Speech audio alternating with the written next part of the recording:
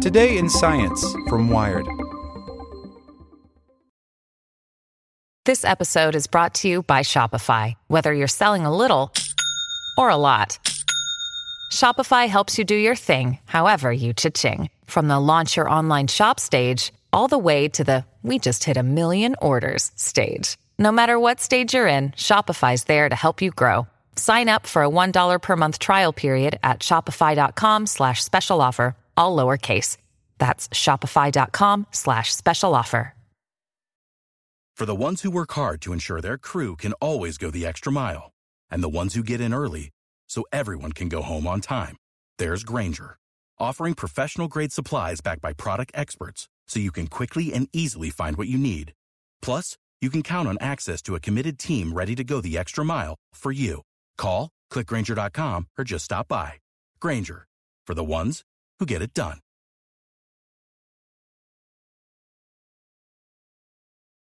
Today in Science from Wired.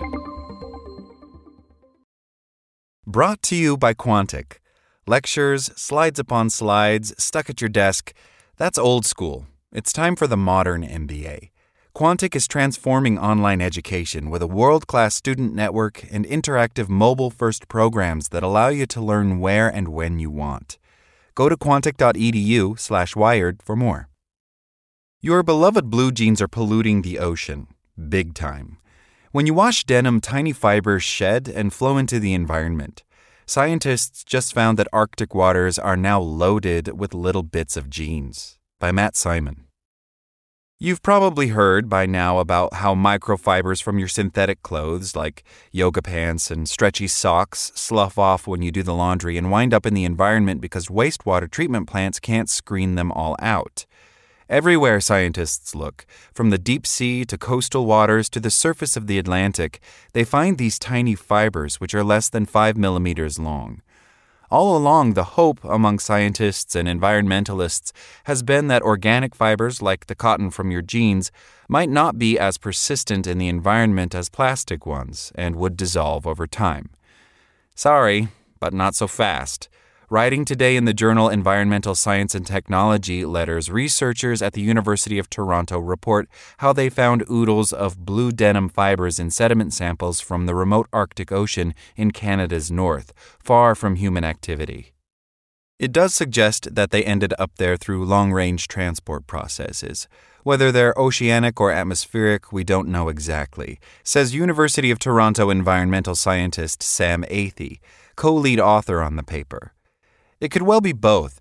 Previously, researchers have shown how deep-sea currents transport microfibers vast distances and how the wind blows the particles from the cities of Europe up into the Arctic. These blue jean fibers are technically known as anthropogenically modified cellulose. Cellulose is the organic compound that makes up plants like cotton. They're called natural textile fibers, says Athey. I'm doing air quotes around natural because they contain these chemical additives. They also pick up chemicals from the environment when you're wearing your clothes, when they're in the closet. All small denim fibers are microfibers, but not all microfibers are denim fibers. That larger class includes synthetic fibers like polyester, too. And of course, these particular fibers are dyed blue with indigo. This chemical makeup gives the fibers a unique signature, which Athey and her colleagues can exploit to distinguish them from other particles in the sediment, using a technique called Raman spectroscopy that measures how light interacts with the chemical bonds in a material. The scientists also eyeballed the fibers with good old microscopy to make sure a strand of anthropogenically modified cellulose isn't in fact a strand of polyester or nylon. If you take a look at the picture on Wired's website, you'll notice that the blue denim fiber has a twist that portrays it as cotton, not a bit of synthetic fiber, which is smoother and more uniform. The researchers looked at sediment samples from several habitats, including in the deep-sea Arctic, shallow suburban lakes around Toronto, and the Huron and Ontario Great Lakes. The mean number of microfibers they found per kilogram of dry sediment in each group was respectively 1,930, 2,490, and 780. Of those microfibers in general, 22 to 51% were anthropogenically modified cellulose, and of that, 41 to 57% were indigo denim microfibers. In other words, that's a lot of denim in the environment. I think what's interesting is that a majority of these fibers that we were finding were these anthropogenic cellulose fibers, even in the deep sea sediments, says Athey. And that shows that they are sufficiently persistent to accumulate in these remote regions. To be sure that they were characterizing the denim fibers correctly, the scientists ran a separate experiment in the lab, washing 3 different kinds of blue denim made from 99 or 100% cotton. Used jeans, new regular jeans, and new mildly distressed jeans. That meant no more than 3 holes and some fraying. They captured their washing machine's effluent and counted up the fibers. In accordance with similar studies from other groups, they found that the new jeans shed more fibers than used jeans, which makes sense as old jeans have long shed all the loose fibers left over from the manufacturing process. But weirdly, they didn't find a significant difference between the regular new jeans and the mildly distressed new jeans, which you might assume would shed more given the fraying. If you have an extremely distressed pair of jeans, they might release a bit more, says Athey. But then it could also be the type of material. Past studies have looked at more synthetic clothes, which probably shed differently than pure cotton. Regardless, Athey and her colleagues landed on a startling figure. A single pair of jeans may release 56,000 microfibers per wash. The researchers also collected effluent from 2 wastewater treatment plants, which filter out some but not all microfibers before pumping the water into Lake Ontario. Treatment plants elsewhere pump their effluent out to sea instead. This landed them an even more startling figure. Those 2 plants alone could be unloading 1 billion indigo denim microfibers per day into the lake. That's in keeping with the country's washing habits, as about half of the Canadian population wears jeans almost every day, and the average Canadian washes their jeans after just 2 wears. Wastewater plants actually do a decent job of sequestering microfibers in the solid sludge of human waste, which is turned into biosolid, which farmers often use as fertilizer. Unfortunately, packing the microfibers into fertilizer may well be giving them another pathway to get into the sea.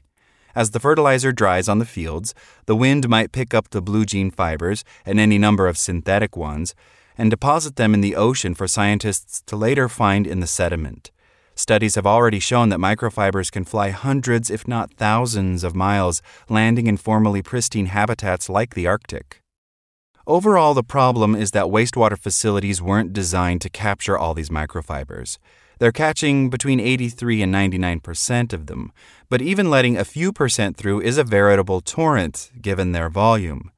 The thing is, there's so many people on the planet, there's just too many of us, says University of Ontario environmental scientist Miriam Diamond, co-author on the paper. And I think what's astonishing is how many of us wear jeans. It's not an indictment of jeans. I want to be really clear that we're not coming down on jeans. It's just a really potent example of human impact. Once they escape into the environment, these fibers and their fellow microplastics can travel just about anywhere. Earlier this year, a separate team of researchers discovered that ocean currents are transporting microplastics into deep-sea hotspots. When the current slows, the particles fall out en masse.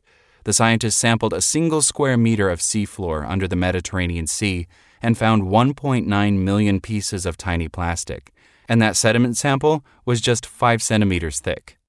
Finding so many denim fibers in the Arctic, around 2,000 microplastics per dry kilogram of sediment, 20% of which were indigo denim, jibes with scientists' evolving understanding of how currents are moving material around the world, with the far north turning into a kind of dumping ground. What's really revealing here, and others have hinted at this in the literature, is that the Arctic is an end node for subsurface currents, says Marcus Eriksson, who studies ocean plastic and directs the Five Gyres Institute, who wasn't involved in this research. What you have is the deep water conveyor belt, which takes neutrally buoyant debris around the world ending in the Arctic. Now we're finding really high sediment loads of microplastics in Arctic sediments. This is particularly problematic because in the far north, there's not nearly as much organic debris to dilute the pollution as there is in temperate zones. In the Arctic, there's very little material that falls out of the water column and accumulates as sediment, says Diamond. That has implications, right? Because there's less sediment, there's less biological activity, not so many seafloor critters scurrying around processing organic material. If you don't have a lot of food around, you eat what's available. You can't be fussy, she says. So that really points to the next line of inquiry. That is, how might denim fibers be incorporated into the deep-sea Arctic food web? While they didn't investigate Arctic animals, the University of Toronto researchers did collect rainbow smelt from the Great Lakes. They found 65% had microfibers in their guts, as many as 63 fibers per individual.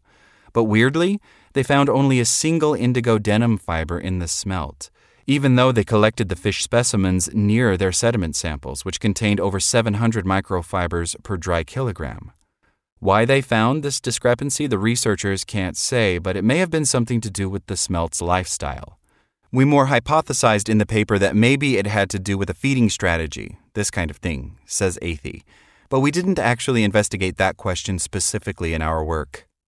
While we certainly need more research to fully understand the effects, we also have ample evidence right now to act, says Nicholas Malos, Senior Director of the Ocean Conservancy Trash-Free Seas program, who studies microplastics but wasn't involved in this new research. We know, for instance, that special filters attached to washing machines can stop 90% of microfibers from flowing out to wastewater treatment plants. Those need to be standard on every new washing machine sold, starting right now. Regardless of whether something's synthetic or fibrous, Malos adds, we know there are effective mitigation techniques out there available now that can help stem this pollution pathway into wastewater and ultimately into the marine environment. Also, you don't need to wash your blue jeans so damn much. Just saying. Like what you learned?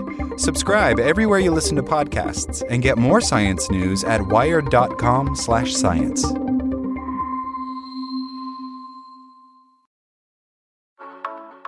Quantic is transforming higher education to suit modern students and future leaders. Stuck at a desk, listening to pre-recorded lectures, following along with endless slides. It's outdated.